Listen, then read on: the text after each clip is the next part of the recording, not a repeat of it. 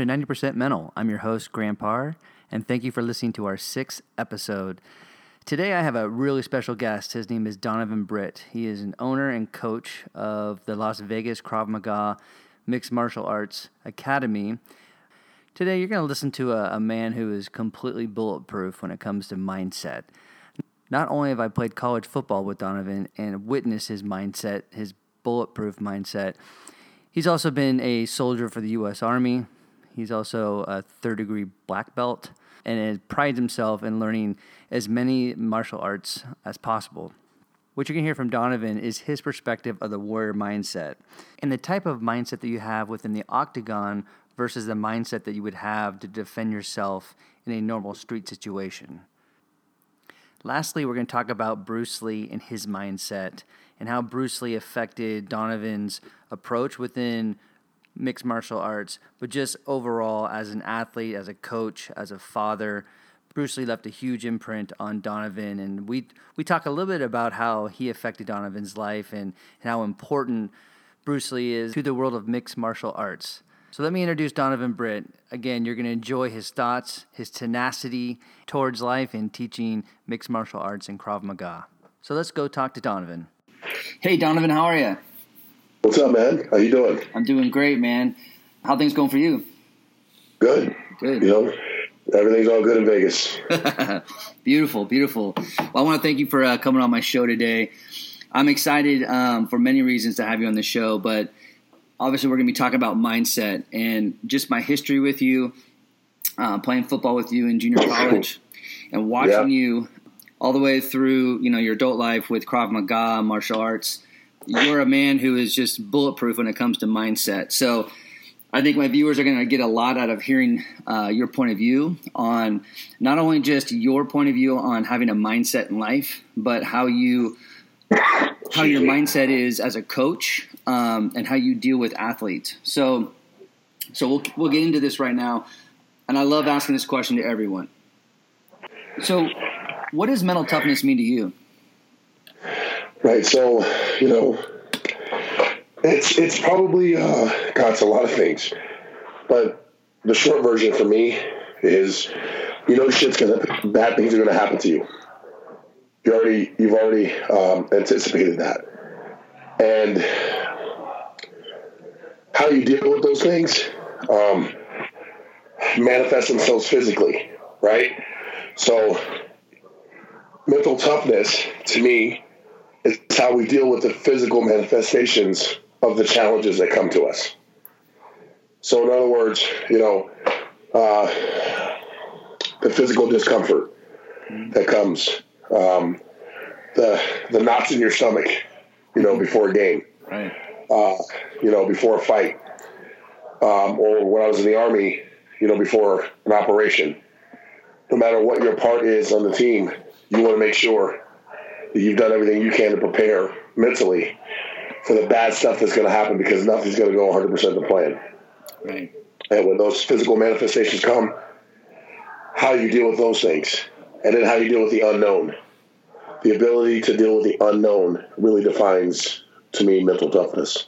Okay. We never know for sure what's on the other side of that door, but you got to be willing to kick in that door. Beautiful, beautiful. Now, from the time that we played football in junior college until now, because the way that I've known you, the way that I've experienced you, that you were very, very confident, your mindset was, again, bulletproof. Has your mindset changed since then? And if it has, what are some of the things that have changed? Well, so the confidence came from a lot of that was preparation.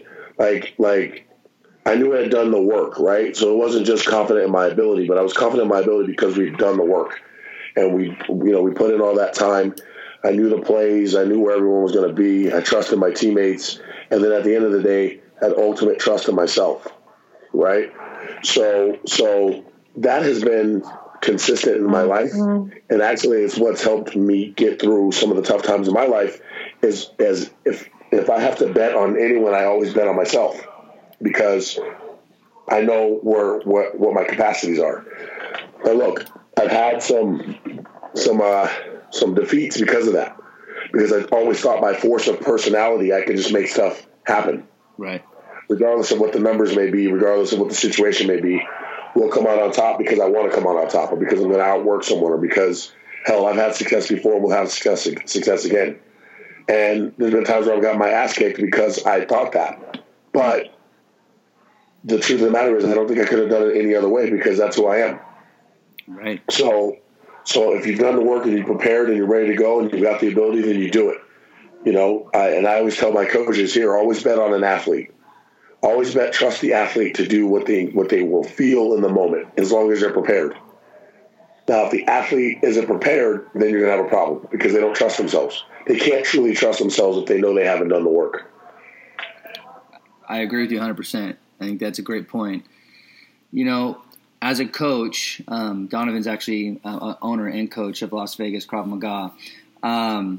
As a coach, how do you teach an athlete to have that warrior mindset with practice and also with competition? How do you instill that type of mindset from your perspective?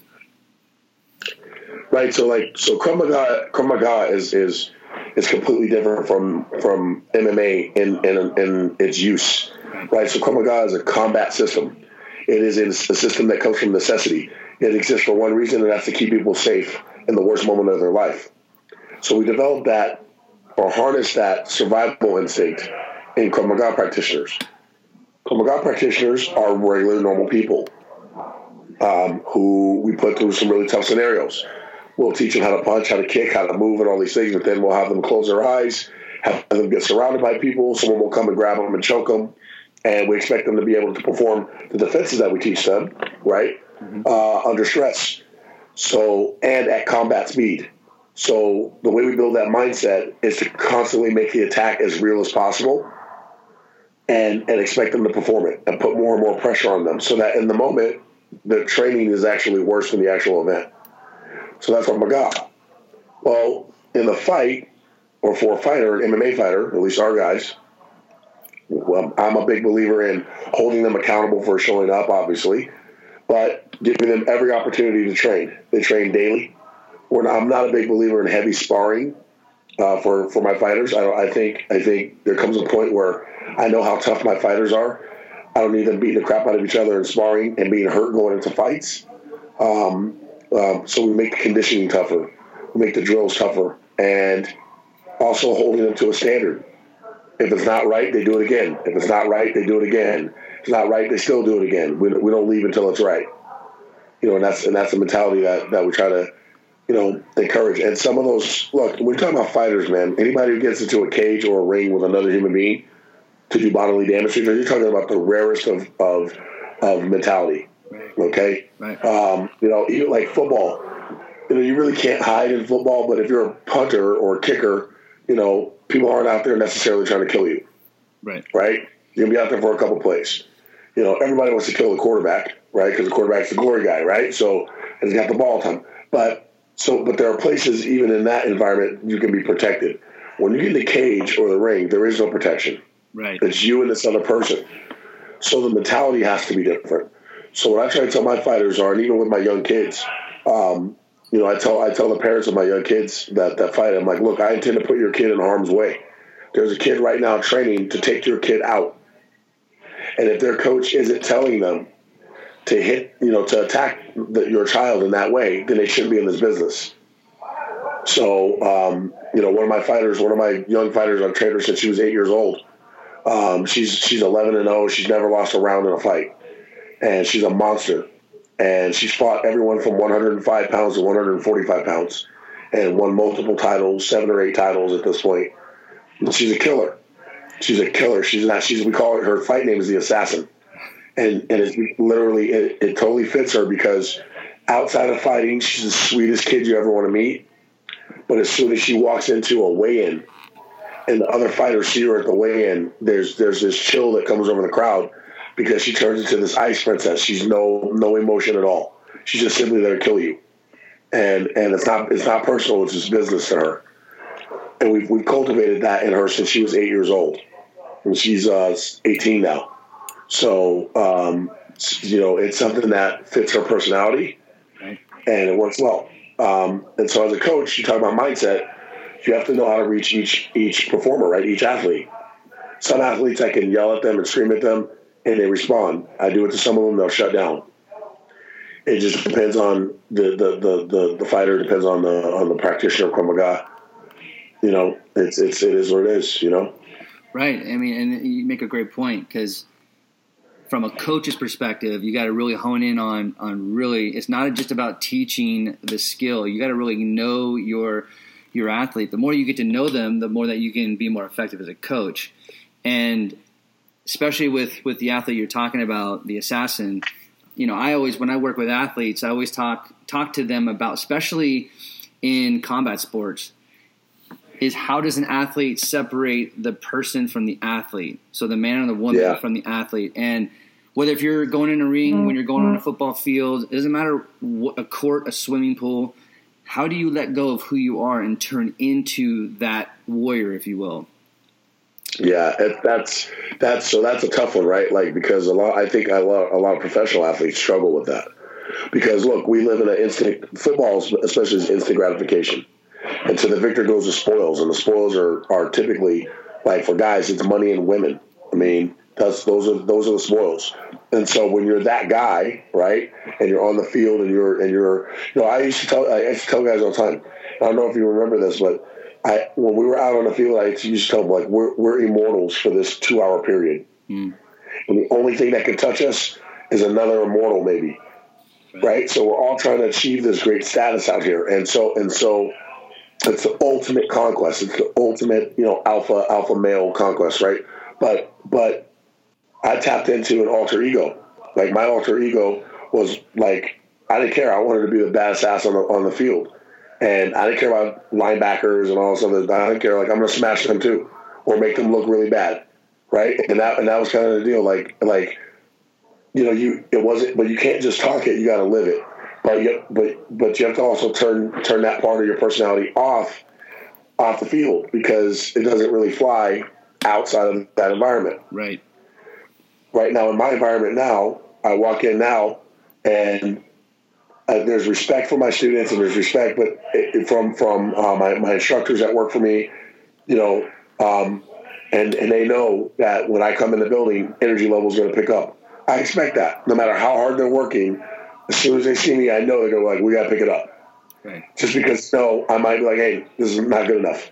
I need more. And I've done that on a number of occasions where I've stopped a class. I've walked in and I felt the music wasn't right, or the energy level wasn't right, and I don't accept it. I don't tolerate it at all. But that's my personality. That's my more drill sergeant personality doing that. Right. And there's a method of madness. I'm doing it on purpose. I want them to know that they can always get more out of themselves. Beautiful. You know, so and hopefully it triggers in them that they sense when something's not right, and it lights an internal fire in them and go, I got to pick this up myself. Right. That's awesome. You know, I was thinking, you know, when you're looking at MMA versus Krav Maga from a mindset standpoint, and I'm going to kind of come from a competition, not necessarily practicing, but when you're going into a competition from an MMA standpoint, obviously, like you said earlier, the athlete's dealing with a lot of stuff, internal, external situations that are happening. They're nervous, they're excited, the crowd's big, there's a lot of things going on. From a mental performance standpoint, do you teach your athletes how to deal with all that stuff? And then from an MMA standpoint, it's different. I mean, from a Krav Maga standpoint, it's different because you're getting them trained to be in that moment when something happens, you need to flip and you need to defend yourself. So the mindset is different, right? It's quicker. You have to access those things quicker. Well, actually, the mindset's similar. I think the nature of the combat are different, though. Right? Like in the street, I always tell people, no matter how much trash these guys talk to each other before an MMA fight, they're not really there to kill each other. Like, they're not. There's none of that. Like, it's different. Like, you know, there's rules, there's weight classes, there's general, you know, there's pre-fight meetings that we go to, and everyone knows what you can and can't do, and you know, there's a lot of that animosity that you see. That's all to sell the tickets, man. That's all to get asses in the seats. It's not real. It's not real beef. Because if it was real beef, there wouldn't be a fight. Because as soon as I see the guy in the parking lot, I'm gonna take his legs out and choke him out. Like, that's real beef. Right. Right. So a lot of that stuff is phony. but the mentality of like Krav Maga is like if someone comes and approaches me on the street and attacks me in the street, then I become absolutely merciless. I'll do horrible things to that person to go home and say, I'm going to go home with my family. Whatever condition that person is in, that's on them. They made a bad life choice. So we're going to do whatever it takes. We're not limited by the rules of decorum, and that's not cool. So everything is open to us. So groin kicks, eye gouges, headbutts, biting, all that stuff is coming out immediately, right? So and that's before we get to a weapon. We do a lot of stuff with weapons training, whether it's handguns and knives, improvised weapons, books, bottles, coffee mug in my hand, whatever's available to me becomes in play in Krav Maga. So the mentality is the same in the sense that I want to do as much damage to guys as possible, but there's always going to be in sport and MMA, there's going to be a referee to stop it. I can't, like an amateur fighter, you can't kick a downed opponent, in the head, or the same thing with the UFC. If they're down, you can't kick them in the street. If their hands hit the ground, I don't care if their hands hit the ground. They're going to get boot to the head, right? Like, so that's a different mentality, and there's a viciousness and a meanness that you have to develop if you want to survive. I 100% believe that. I don't think it's about a skill. You have to have some skills in the street, but you know what? I don't need to be skilled to pick this mug up and smack your skull with it and kick you in the groin. Right. Like that. That's a mentality. Right. Like so, or even the mentality pre-incident, right? Like getting on an airplane. I get on an airplane. The first thing I do is I take that Sky Mall magazine and I roll it up and I stick it back into the little pouch. That way, if someone jumps up and they've got box cutters or they've got something in their hand and I have that magazine, they're gonna have a problem. You never bring a knife to a magazine fight, right? You just don't do it. Right. You'll get your teeth knocked out of your head, right? So we actually train with those kinds of things. But just having the mentality to be there prior to it happening is a completely different walk of life. Right. You've already considered that it is possible that these things might happen. Right. And most people walk around in their day-to-day lives and like, well, I live in a gated community. I live in a nice city. I don't live in that neighborhood, so things don't happen. It's like, well, violence can happen anywhere there's human beings. Right? So MMA, I'm going to get into a fight in MMA. One of my fighters is fighting on Saturday. Well, we knew about this fight a month ago. We've had time to prepare for it. We know what weight class is going to be. We know she's not going to have any weapons on her because everyone gets patted down before they go into the cage. No one else is going to jump into that fight, because there's going to be police there, and Nevada Athletic Commission is going to be there. I mean, it's completely sterile. So when people try to compare MMA to a street fight, I think it's wrong on a lot of levels. No, and that makes sense, and the clarity of that makes sense. This question is the same thing for MMA, but more so for Krav Maga. But I can only imagine to perfect the self-defense moves, obviously there's a lot of repetition that's taken place. So how much visualization do you push for both MMA fighters and your Krav Maga athletes? Because I would only imagine that they have to see themselves so many times to respond in a certain way. So what's your thought on that? Yeah, no, I think it's imperative. I think it's imperative not only in my field, but really in anything you do in life, right? Like, so you have to see yourself standing, in that dark alley and what does when I train women, do women's self-defense classes, I always try and put them in this place. Like, many of them have been attacked already, right? So like if you line up 10 women, 6 or 7 of them have been attacked or sexually assaulted in their lives. It's for us, it's very difficult for us to imagine, someone pinning us down and doing whatever they want to us. But for women, it's a reality, and a reality that I see on a day-to-day basis. So we try to put them in that mindset and visualize back to that event and visualize it and saying, okay, now knowing what you know, how would you handle it? Mm-hmm. And now understanding that because that thing happened to them in the past, it doesn't need to define them now, but they have to see it. Right. I had a student a few years back. There was a guy here in town in Vegas. They called him the cuddler, and he was breaking into women's houses and he would cuddle with them. He wouldn't sexually assault them, but he wouldn't let them go. He'd snuggle up next to them. Well, she was victimized by this guy. Wow. So they finally ended up catching him. He was a sick guy, but so she comes to me to train, and she had not slept in her bed, and I was like over a year. She could not find her way back to her bed. Wow. So we had at that point, a smaller school, but we set up a small room, like a bedroom. And it was completely padded with pads on the walls. And so we did a seminar and how to survive a home invasion or a home attack or an assault at home. She had no idea that I put a bed in that room, and I did it specifically for her. Wow. I bring her in the room. She's blindfolded. I took the blindfold off of her, and the bed's there, and she lost it. Wow. She's like, no. I mean, she screaming at me, crying, shaking. I grabbed her. I'm like, get in the bed. And I'm like, you're going to sleep in your bed? You want to sleep on the floor the rest of your life? And she's like, no. I'm like, then get in the bed. So she got in the bed, and I shut the door and opened the door, shut the door. Her eyes were closed. And I said, okay, get up. And she woke up, and there were 3 guys in pads standing around her. Wow. And she had to fight her way out of the room. Wow. And the goal was, if you get the door open and get 1 foot out, it was over. So now imagine this, Grant. There's like 20 people waiting in line for themselves to go around this corner. They don't know what's happening in this room back here, but they can hear everything. Wow. They can hear, right? Right. So they hear her screaming. They hear the pads. They hear the guy screaming at her. She opens the door and tries to step out. One of the guy's hands go over her face and pull her back into the room and shut the door again. And we had a reporter here from the local Fox affiliate, and she literally was trembling. She was like, what's going on? Wow. But she came out. So long story short, Kayla, my student, she actually went home and slept in her bed that night. She's been sleeping in her bed ever since. And she understood. I'm like, you can fight back. You don't have to be a victim anymore, right? Wow. And if you die, you die. But you go on your own terms. You make it a good death. You don't go whimpering and begging for your life. You don't do that. Like this whole notion of when there was the shooting in Florida, the mass shooting, people going in the bathrooms and texting, their family members saying goodbye to them and all this. I'm like, are you kidding me?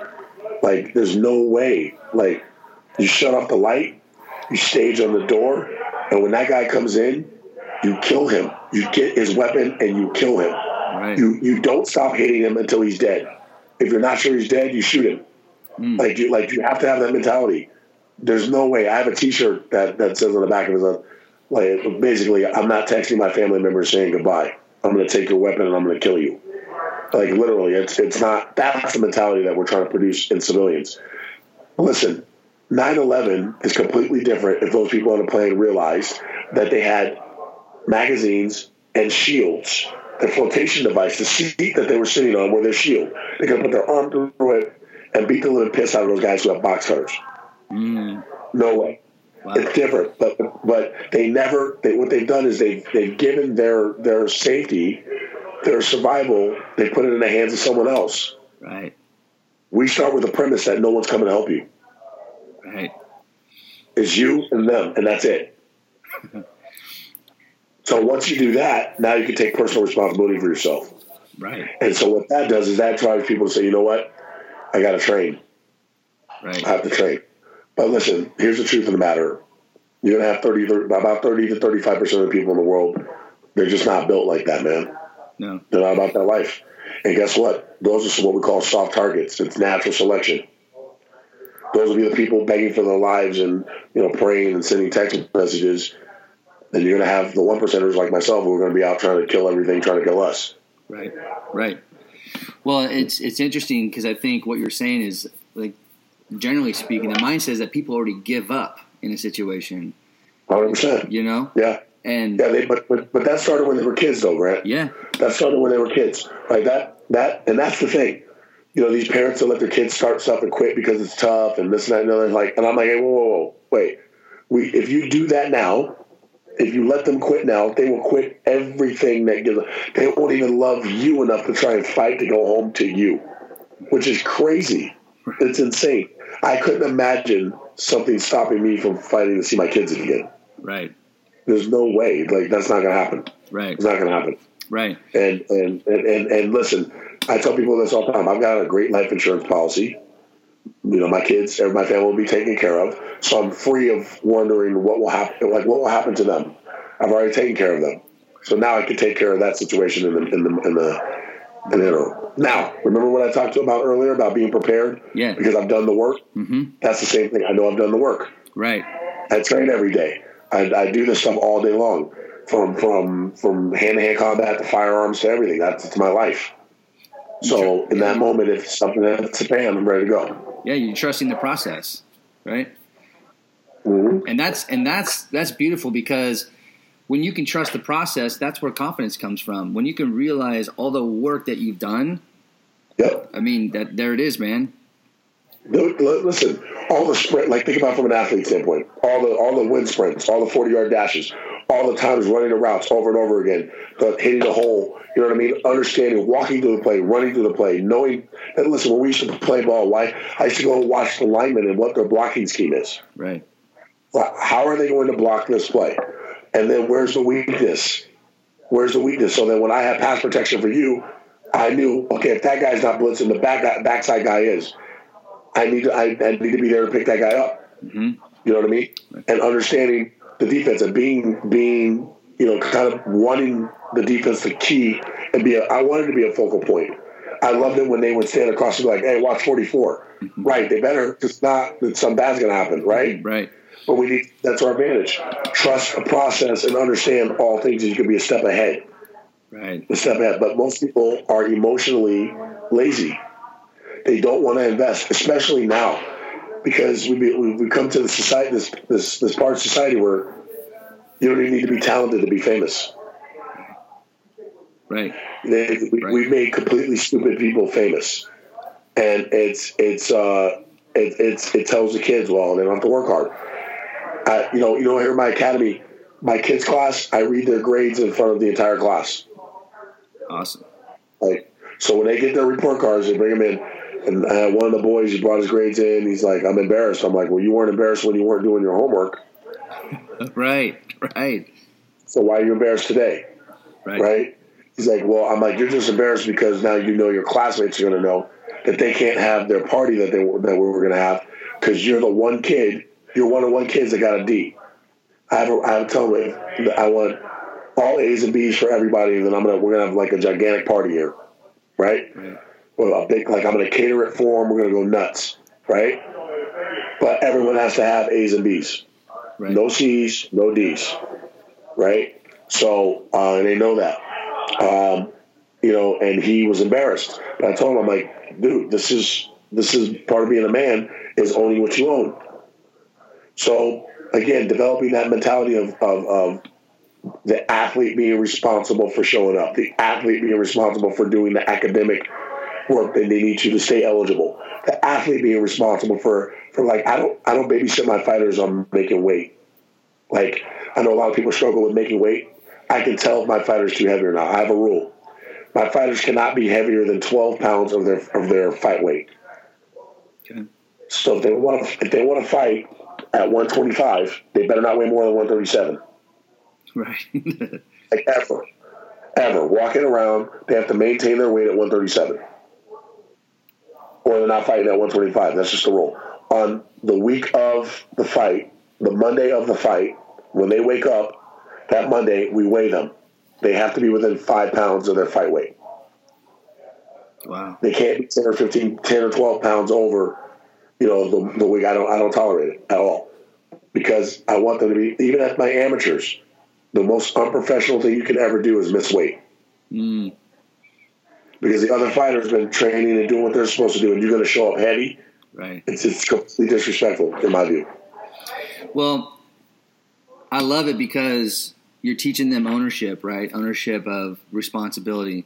But what I love the most about this conversation is that from a mindset standpoint, you're teaching them to have a certain mindset in your academy, in school, as a civilian. Like, there's a mindset. So you're not there as coaching them to get better, at a certain skill. You're coming from more of a global, broader spectrum, Less than 1%, less than 0.1% of my students will ever be fighters, and I mean like get in the cage and be a fighter. I've got a couple of people that I'm training right now that I think could go pro, be a fighter. One kid, he's got an amateur title fight coming up in April. If he wins that fight, then we'll probably turn him pro after that. And then I've got one other female that I'm working with right now that I think she could be pro, in a few years. Other than that, I don't even consider anybody else in that regard. Everything I'm doing with these people is to either A, build the young kids up so that they can become whatever they want to become, or B, with most of my adult students, and most of my students are adult, is repair the damage that they either A, did to themselves or someone else did to them over their life so that they can move forward and enjoy the rest of their lives and be whatever they want to become. Awesome. But the reality of it is everything that we apply, that when we punch the bag, when we hit, we're tearing down our own fears. We're tearing down our own, misgivings and the stuff that we've told ourselves, right? Because a lot of people, we plant those seeds in ourselves and we let them grow. And we don't realize the negativity grows and it spreads like a weed. And you gotta kill that shit every day, or it'll end up costing you. I know, man. Like I came to Vegas 15 years ago or 14 years ago. Made some money in real estate. Totally went broke. Lost everything. Had a restaurant business that bombed. So I've been there. I've been literally standing, in my living room with my wife looking at me, going, "What are we going to do?" We have $15,000 in bills due every single month, and we have $150 in our account. What are we going to do? And I looked at her and told her, "Don't worry, tomorrow's a new day." It was I remember, I'll never forget it. She was crying. I'll never forget it. I said, "Tomorrow's a new day." And she said, "What does that mean?" I was like, "You watch. Sun's coming up tomorrow, and we'll make it happen." Mm-hmm. That day, I think I went out and I made like $25,000 cash that day. Wow. on a different deal. And that would have never come to me had I not looked forward to the new day. Right. And so you got to always look forward to the new day, and you got to have a short memory if you want to be successful. Right? You can't be dwelling in your mistakes, and you can't be dwelling in the things that go well. Right. Because you start feeling yourself too much, and that's when bad things happen. Big time. And that's a great story, because I literally, when I'm talking to athletes and just people in general, it's more of a Buddhist mind, but the 2 days you don't want to live in is yesterday and tomorrow. And you got to be present, and that present, that mindfulness is really key to that mindset. Yes, you can get excited for tomorrow, have that hope for tomorrow, but just to know, be confident in the present moment. That's awesome. You also talked about like tearing down fears and going back to the story of the woman who, the cuddler situation. Yeah. I think, man, that's from a simulation training. I think that's awesome. I mean, talk about tearing down her fear, right? Yeah. I want to ask this question about breathing, because typically anything, if you want the body to respond the way you want it to respond, you got to have your breath. You got to control it. And so when you are getting attacked, do you teach these athletes how to breathe, or is it more just reaction? It's not even about breath. No. It's breathing is vitally important, and it's something that I touch on almost daily. And what I do is that what I tell them is like, all right, so when we go into combat, when I was in the Army, you have a war cry, a battle cry, right? And the samurai would do that from afar, just to let the enemy know that they were coming. And it was an intimidation thing. It was a great psyops thing, because sound has an incredible impact on the psyche, right? So it's the same thing. Just like think of the haka that you see before, rugby matches, right? It's insane when you see one that's done, and how intense it is, and the breathing and the yelling and all, and the movements. Well, breathing is a big part of that. Not only does it help release that stress and that fear, it also helps focus the body. It helps focus the body. So like when we punch, it's not more like a ki like in karate. I always tell people it's a combat sound. When I hit someone, it's like rash, like I'm exploding into them. Every time I hit them, and when you make that sound and you hit someone, this person who's attacking you now, all of a sudden they fear for their safety. And now they're like, oh my God, I'm locked in this cage with this animal, right? What happened? So like our kids, like the kids program, they fight in the cage every week. I put them in an MMA cage, lock the door behind them, put them in, and people are like, why would you do that with kids? I'm like, because when they stand in front of a bully and the bully's like pushing them, the kid's like totally inoculated to this entire process now. Right. And our kid now literally will see the world as this cage that we've locked them in. And now they're not thinking, oh my God, I'm locked in here with this bully. In their mind, they're thinking, yes, bully, you're locked in here with me. Yep. I do this for fun every single week, and this is my world. So welcome to my world. Right. You see it, and they've developed it, and they become not an animal, but more a machine. They're completely motionless. They're not caught up in the, oh my God, in the drama. They're watching this person center line like they've been taught. They can hear my voice in their head telling them exactly what to do. Right. My students in a fight are like, yeah, coach, it was like you were standing there right next to me. Watch the center line. Here comes the right punch. Step in, elbow him, grab him, headbutt him, sweep him, put him on the ground, stomp his face. And literally the fight was over. And so, when even with my adults, my adult students that come to fight class are terrified of my kids that show up at that adult fight class. And they should be. Right. They should be, because I always tell them, if I bring a kid to adult fight class, you can rest assured that kid has had thousands of rounds of sparring and they are not afraid of you. Right. And they usually find out the hard way because they'll drop their hands in front of one of the kids. We've only had one knockout ever at sparring class, and it was one of my teenagers putting down an adult male. Wow. And because he totally took I remember he body slammed Angel, and Angel rolled out of it, and I still have the video somewhere. And my student is walking towards Angel with his hands down, Angel jumping, spinning back fist, and I mean lit this dude up like a Christmas tree. Dropped him one punch, knees behind his. I mean, she folded in half, and it was a violent, explosive knockout. And he outweighed Angel by about 35 or 40 pounds. Wow. And it was tuned him up. And it was one of those deals where all the adults in the class were like, oh my God, like what happened? Like a bomb went off. And the scream, the sound that Angel made when he made the strike, it was just, ah! And it was beautiful. It was beautiful to watch. Yeah. So breathing is very, very important, and sound is important. Right. So in an abduction, we teach kids. And I teach the kids, I don't tell them what words to say. They know all the curse words.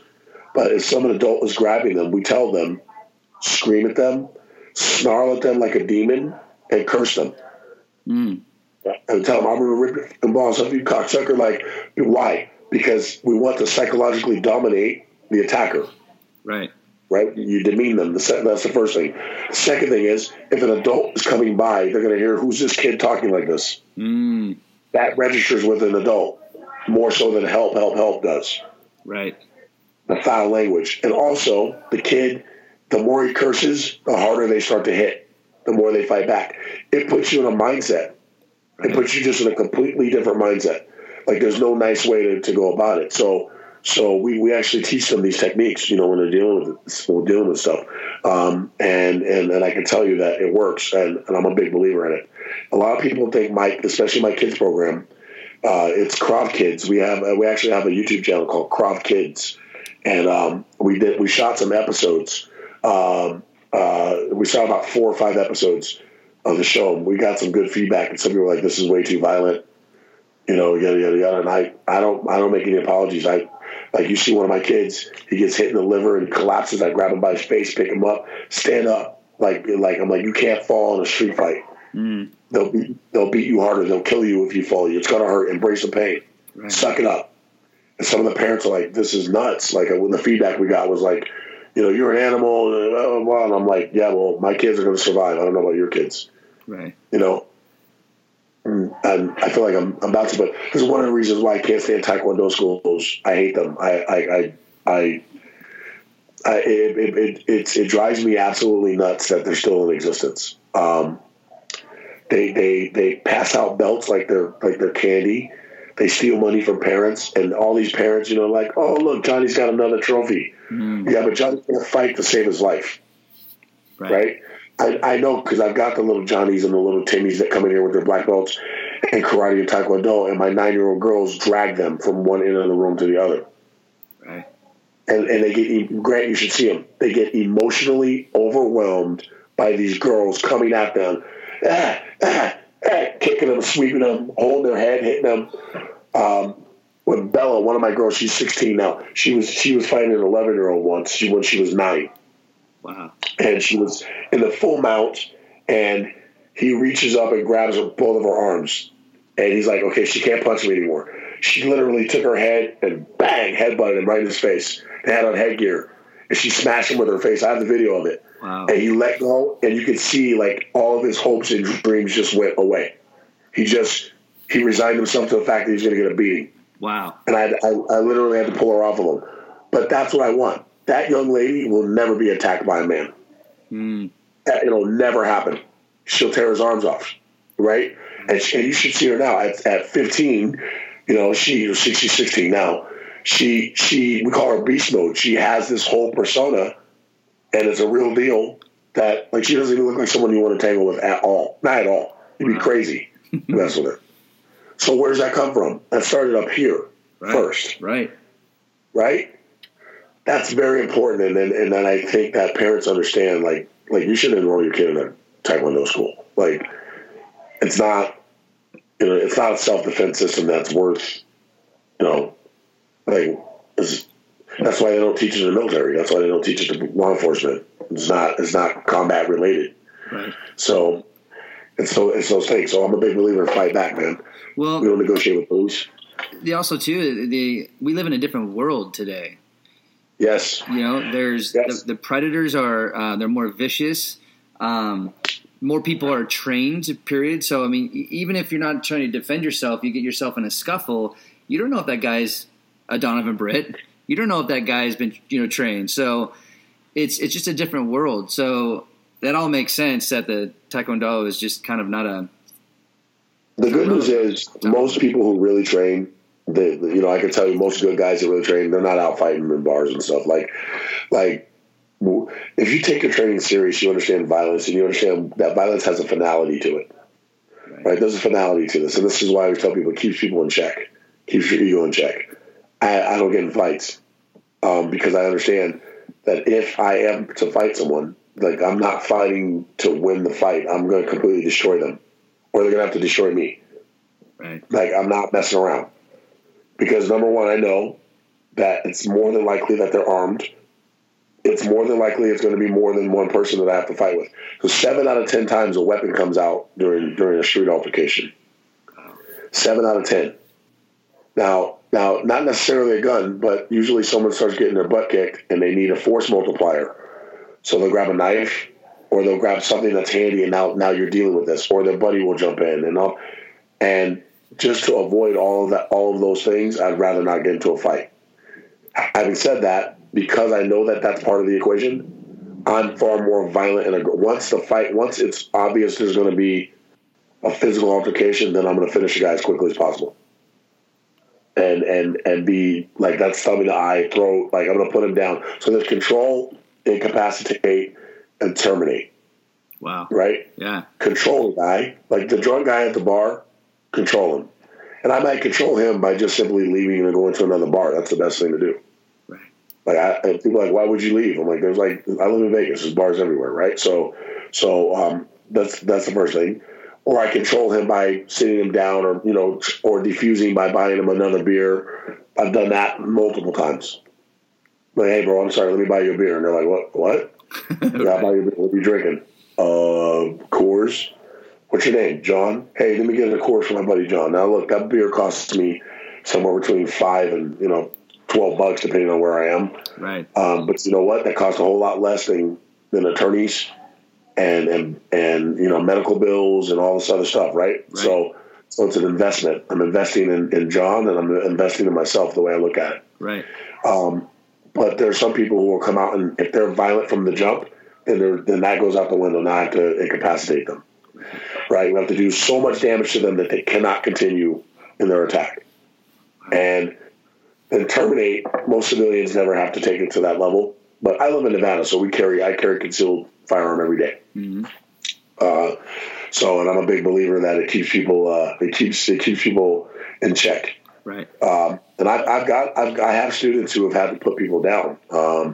Unfortunately, one of my students was just moving into an apartment with his wife, his newlywed. She also trains with me. And they were going to get, they got pizza and they were getting ready to go in from the parking lot. Guy grabs his wife. Guy grabs him, says, give me your money. Guy in front of him has a gun. Doesn't know that my student is also carrying. He starts jerking his wife around a little bit. He decides, you know what, now's my time. Knocks the guy's gun down, clears his gun, and double taps the guy. Other guy takes off and runs. Wow. So, of course, the police came and they put my student in handcuffs, and once they found out what happened, they let him go. Well, it's a clean shot. But his mindset, he had already trained that if this happens, I'm going to do this. Right. It wasn't, I just bought a gun, I put it in my drawer, and now I don't train. In my school, I built a shoot house here so we can perform home invasions, workplace violence, different scenario-based training. I've got videos all over YouTube of me doing stuff at ATMs, carjackings. What happens in these places, and are you prepared should something come? Right. So again, mindset is it's what they call. There's a great book called Left of Bang. I forgot who the author is right now. It's a former military guy. It's called Left of Bang. And so what all the things that lead up to prior to you being involved in a shooting. And, and there's other books, Meditations on Violence, and all these other books that we read. And I suggest to my students, one of the best books ever is called The Gift of Fear by Gavin de Becker. Gavin is a security specialist, a world famous security specialist. He's based out of San Francisco, actually. But he's got a fantastic company. At any rate, The Gift of Fear. I've given that book at Christmas time to people, and they love it. It talks about trusting your instincts and building that mindset and listening to that voice that says, you know what, something's not right about that guy. Right. You know what I mean? Right. And not to talk yourself out of it and going, or I don't want him to think I'm racist. I'm like, well, I tell people this all the time. Especially women. She's like, I don't want the guy to think I'm a bitch. I'm like, well, better to be a live bitch than a dead nice girl. Right. Right. So if you think someone's following you, you should turn around. Right. Right. So that's the deal. Awesome. As far as mindset goes, it's very critical. I'm gonna check out those two books, Left of Bang and Gift of Fear, and I encourage my listeners to check those books out as well. I do want to ask you a question about Bruce Lee, and I think I'm gonna have you back on the show, and we're gonna talk all about Bruce Lee and his mindset, because I know that not only do you have a passion for following Bruce Lee, but you have been kind of a student of his philosophies. So how has Bruce Lee's philosophies affected you as a person, as an athlete, and as a coach? Yeah, man. Bruce. I've got pictures of Bruce hanging up in my office downstairs in my school. One of the first posters you'll see is a poster of Bruce. Bruce was way ahead of his time on a lot of levels. Bruce was everyone else. You got to remember. Okay, so real quick, the United States doesn't have an indigenous fighting system, right? So in the 60s, in the 50s and 60s, what you had happening was guys coming back from World War II who had been stationed in Okinawa and in Japan, who were studying karate over there, or in Korea where they've been doing Taekwondo. They took a few classes or they studied. The plane takes off and they were a white belt over there, but when it landed, magically they were black belts, and they started opening up dojos here. Okay, so that's the karate craze. Well, Bruce came from Hong Kong, where Bruce was a hothead, right? Like when he was a youngster, he was a hothead. He took Wing Chun. He started taking Wing Chun after he was already, been in several fights. So he ended up beating up a gangster's nephew or something like that, so he had to leave Hong Kong. At any rate, Bruce. So everything Bruce was talking about was from a standpoint of what happens during a real fight. So his mentality has been a huge impact on me, because his thing is like, look, I don't care what you call your system. You can call it whatever it is. We're all going to ultimately try to do is achieve personal expression. In other words, when I teach Krav Maga to my students, I'm showing them a base of Krav Maga, but it's principle based, not technique based. Right? So everybody's got to build their own system to their own body type. Like, I can do things, and I do things that some Krav Maga people don't do. And they're like, well, why do you do it that way? I'm like, why does anyone do what they do? They do it because they can, or it speaks to them, right? Right. So it's a lot like cooking. If you give a recipe to someone, when you get that recipe back, it's traveled around the world. It's not going to be the recipe that you gave, but you gave them a good base. So Bruce was kind of like my base. Jeet Kune Do, and Krav Maga are very similar in philosophy. Very, very similar. Be fast, be explosive, destroy what you hit, show no mercy to anyone that tries to harm you. Those things are consistent in Jeet Kune Do. And it's funny that you mention it. I just hosted a seminar here with two really great instructors. One named Nirma Mann and Richard Burton. Burton Richardson. Burton Richardson is a Jeet Kune Do practitioner. He studied under Danny DeSanto, who was Bruce Lee's right-hand man. And so for the first time ever, we're combining Jeet Kune Do and Krav Maga. Wow. And so it's become its own blend. And I've been kind of at the forefront of that for many, many years. And it pisses off traditional Krav Maga people, which is, I'm totally okay with it. Right. Because they're not bringing anything new to the game anyway. And I don't believe that one system has all the answers. You got to keep learning. Always stay a white belt. You know what I mean? And if you stay a white belt, then you'll be good to go. Well, what's interesting is Bruce Lee was all about not having a style. He wasn't into styles, right? So he thought that was confining. Right. He thought that if you call yourself a judoka, then you're not paying attention to Muay Thai. And if you're only doing Muay Thai, then you're not paying attention to jiu-jitsu. Mm-hmm. And if you're only doing jiu-jitsu, so he thought that the martial arts world was kind of like a buffet. You try a little bit of this, you try a little bit of that, try a little bit of this, and you go, you know what? I like this, but I'm going to grab this sauce and put this on this a little bit and shake turn. He thought that styles separate, whereas martial arts should bring us together. And from a social standpoint, he was way ahead of his time because, he took a lot of flack in Chinese culture for teaching outsiders. There were schools in Chinatown in San Francisco and Oakland that if you weren't Chinese, they wouldn't even let you in the door. And Bruce thought that was kind of backwards way of thinking. And you got to remember something. This guy had 6 movies, man, 6 movies. Now, how many movies has Steven Seagal had, or Jean-Claude Van Damme, or Chuck Norris? They've had hundreds of movies. Bruce had 6 movies, and he had such an impact on the world. Right. Why? Because there's a truth to what he's saying. It was undeniable.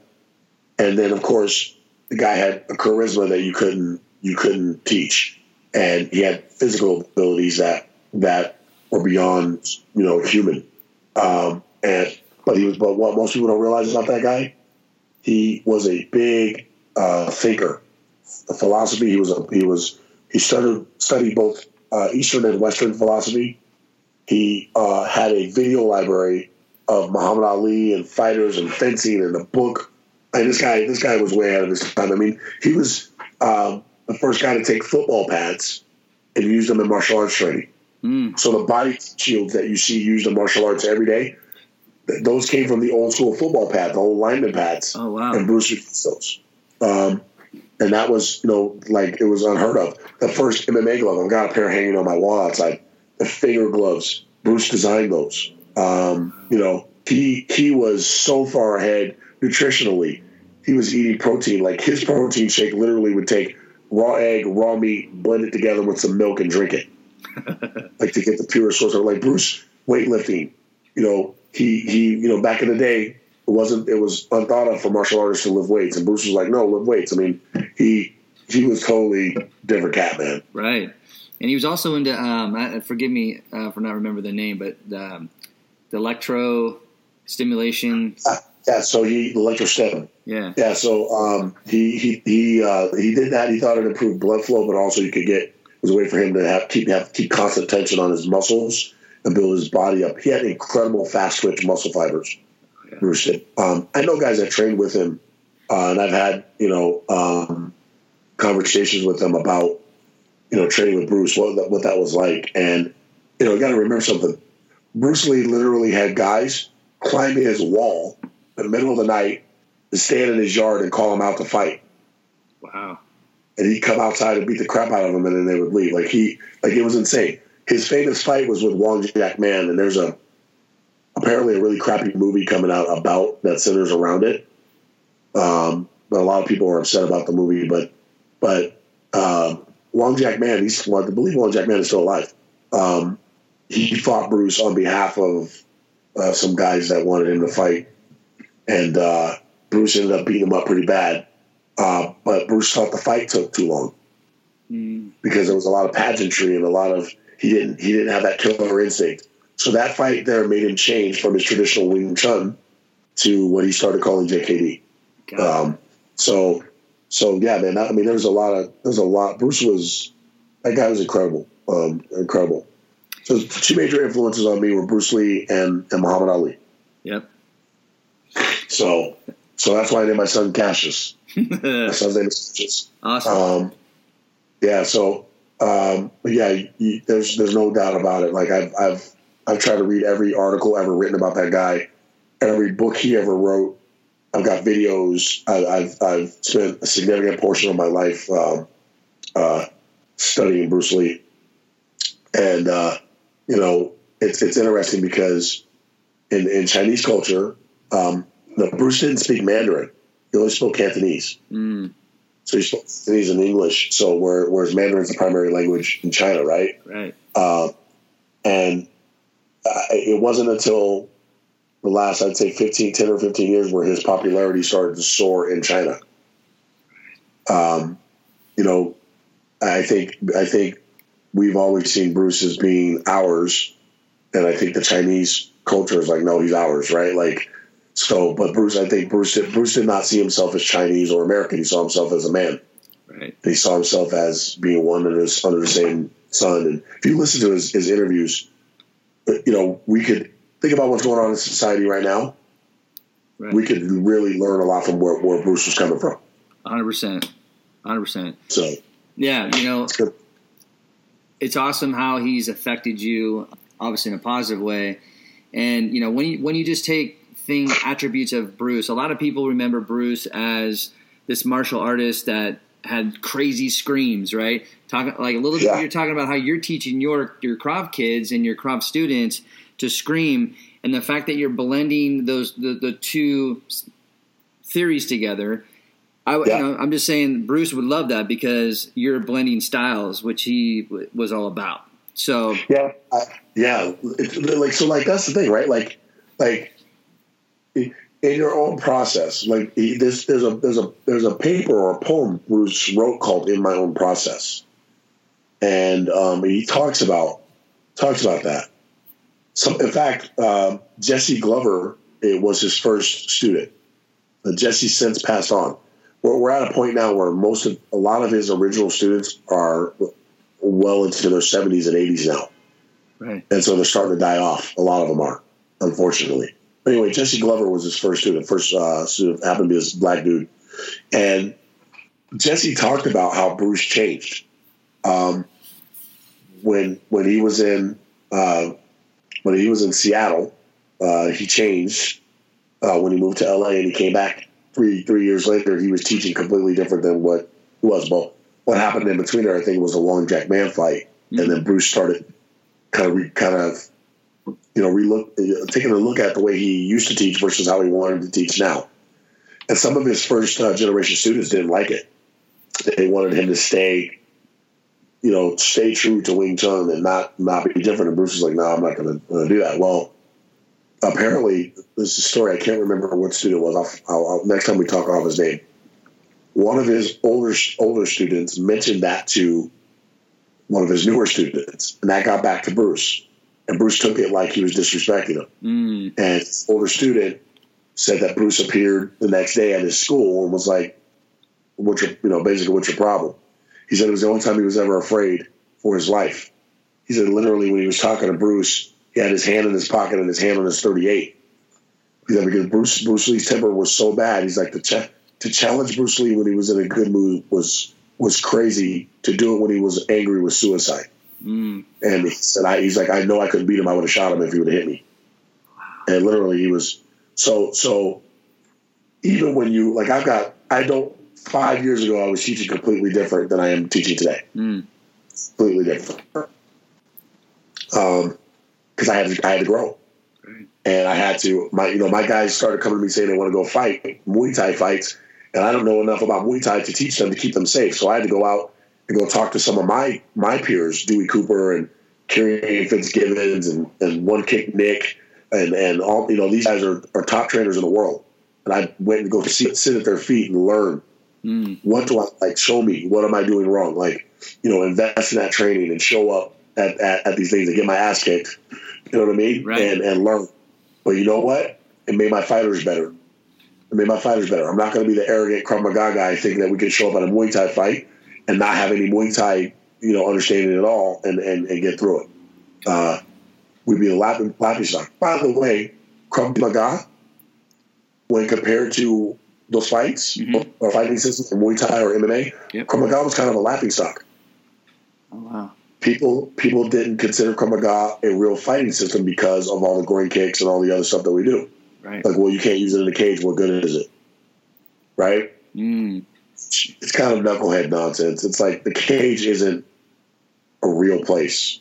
Right. Like, it's a totally fabricated, like, it's not compared to a real fight. It's not, like, I'm not life or death. There's no weapons and all that. So we covered that. Right. But in Las Vegas, the fight capital of the world, if you're going to have a fight gym, you got to have fighters.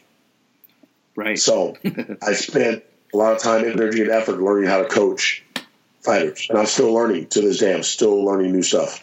And I think any coach that's going to tell you, though, they know it all, then we automatically become suspicious of them. Yep. No, that's a good thought. Well, this is a perfect segue into, at the end of every podcast, I always promote books and authors and articles out there. So this book, what I just read recently, which was phenomenal. I learned so much about Bruce Lee. It's called The Warrior Within, The Philosophies of Bruce Lee to better understand the world around you and achieve a rewarding life, by John Little. So check this out. If you really want to understand Bruce Lee, like Donovan was saying, he was so way ahead of his time. The way that his philosophies, the way he thought about life, it's really an easy read, and it's actually really, really informative. So check that out. Check out Left of Bang and also Gift of Fear, a couple books that Donovan's recommended. And before we go, Donovan, I know that you're very active on social media. Feel free to plug your social media and your academy, because I definitely want these people to check you out. Listen, Las Vegas Krav Maga and Mixed Martial Arts. That's our Facebook page, Las Vegas Krav Maga and Mixed Martial Arts. If you guys are ever in Las Vegas, you want to come by and train, or just come by and visit, come say hello. We've got a great training facility here. We'll be doing a lot of home invasion seminars and a lot of tactical training stuff in our new shoot facility here inside the school. It's going to give you a real sense of what works and what doesn't work under stress. And we're also very proudly an affiliate of Krav Maga Alliance, the Krav Maga Alliance, which is led by John Whitman, who's my instructor. And we have an international list of schools. So no matter where you are watching this, more than likely you can go to KravMagaAlliance.com and find a school that's under the same umbrella that we're under, and some great instructors and great people from around the world that will train. Last thing I'll tell you this. Training is simple. If you don't train, you are your attacker's accomplice. If you're not training, you're your attacker's accomplice. You've got to train. We literally have a T-shirt that says "Train or Die." It's that simple. So hopefully this will inspire some people to get after it, and at least approach it. And if you physically are unable to do so, reading books, watching videos is a great way to prepare mentally for those kinds of things. Awesome.